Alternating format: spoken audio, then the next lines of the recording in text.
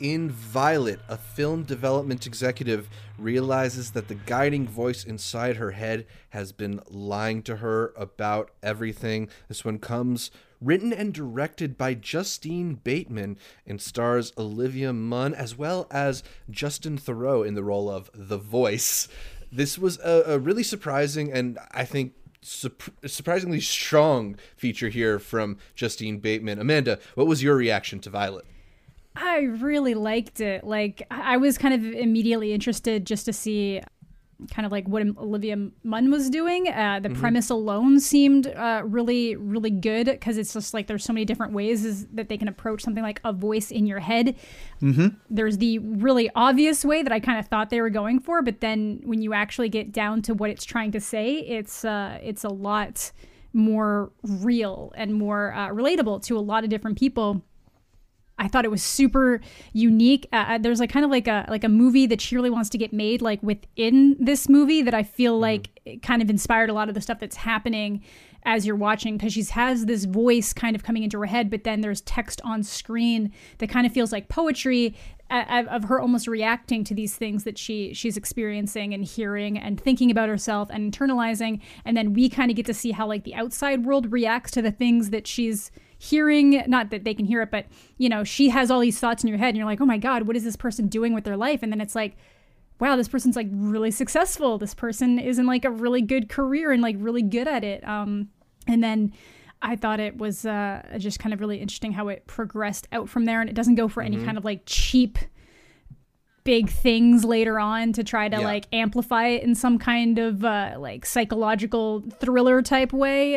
It is still very good and very gripping, but I really appreciated how it kind of came together. And it's one of these ones, it's one of those ones that I would have been worried being like, it almost got there and then it just didn't, which we've been experiencing so much from film festivals this year. Yeah. And I think this one actually did it. This one nailed it. It got exactly what it was going for, in my opinion. And it doesn't do too much either. Yes. Like you said, it doesn't overstep it where it becomes this crazy thing. She's still a normal person who has these thoughts in her head. One of them being Justin Theroux, who is that voice that's always kind of, telling her all of the negative things that makes her worry, that makes her think that she's not good enough. While at the same time, the poetry type writing is kind of the things that she does want to open up about. But the voice kind of like overshadows it. Up. It's kind of like the angel, the devil kind of scenario that's going on, that's fighting in between her. But one of the aspects that I really liked about it was you see sequences in where her opening up, like you said, she has that project she really wants to focus on. The reason why it's the writing on the screen instead of her saying it is because whenever she does say it, then it's damn her, because now it's become something that she's opened up about that someone can use against you. And it really not only just puts you in her state of mind, but shows you why it has to remain there. Because whenever it does come out, it can be used against her. And I thought they did a great job breaking that down. Yeah, through the things that you've mentioned, it's got that voiceover, it's got this text on screen, it's got these intrusive visuals, a lot of times that are really chaotic, and sometimes even the full screen will get tinted in another color, and there's these ominous sounds that come up. It's using all the different elements of filmmaking available to them to try and give you this representation of like anxiety and of imposter syndrome and of intrusive thoughts and what it's like to doubt yourself and experience this kind of negative self-talk. And one of the things that I really loved is how you can really feel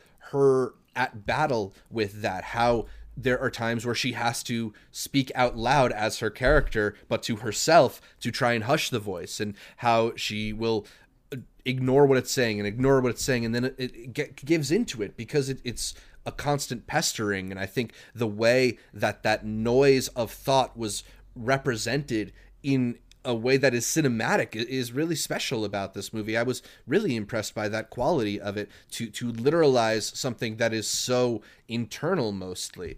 You know, they've made a movie where the protagonist's brain is the antagonist, and I think that's an impressive feat, especially like doing that in a non-sci-fi context. This is a very real movie.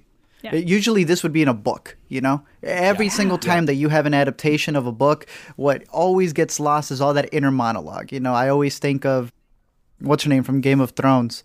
The young or the middle Stark, how a lot of Sansa's stuff came from her inner monologue. And then when you see it in the show, she's just standing there. Here, you get to see what causes Olivia Munn to say what she does to her ex, because you see it all play out in her head before it actually comes out.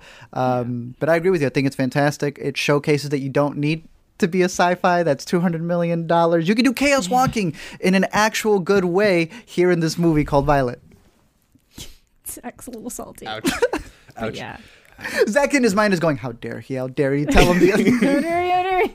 Yeah, we're lucky we're not in the chaos walking world right now. This was, I think, one of the better Olivia Munn performances that I've seen.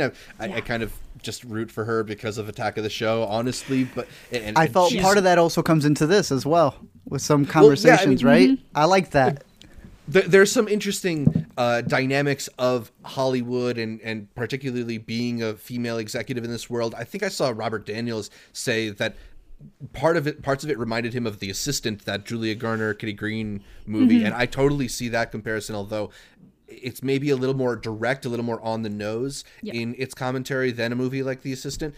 That directness didn't really bother me here. I was so impressed by containing the central struggle within this small arena, that I think I've seen some people comment that the ending feels a little underwhelming to them. And I did not feel that way at all, because I was so impressed to reach a climax entirely through the means the story has been told, right? They don't have to bring in an external element. They don't have to make it a literalized argument between her and somebody else. It's down to her and her mind.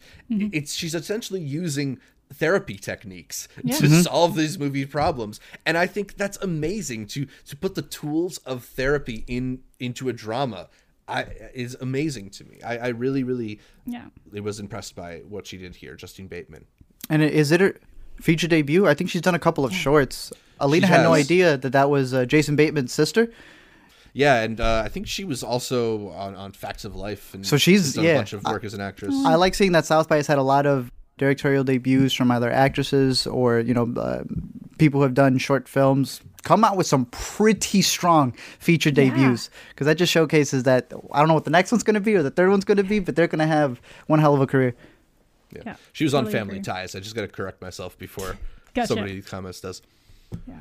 Definitely one of the more impressive features to come out of South by Southwest, and makes me more excited for her career, because this is also such an experimental movie in its form too, that she's somebody who's shown she's thinking about the ways in which she can tell a story a little bit differently.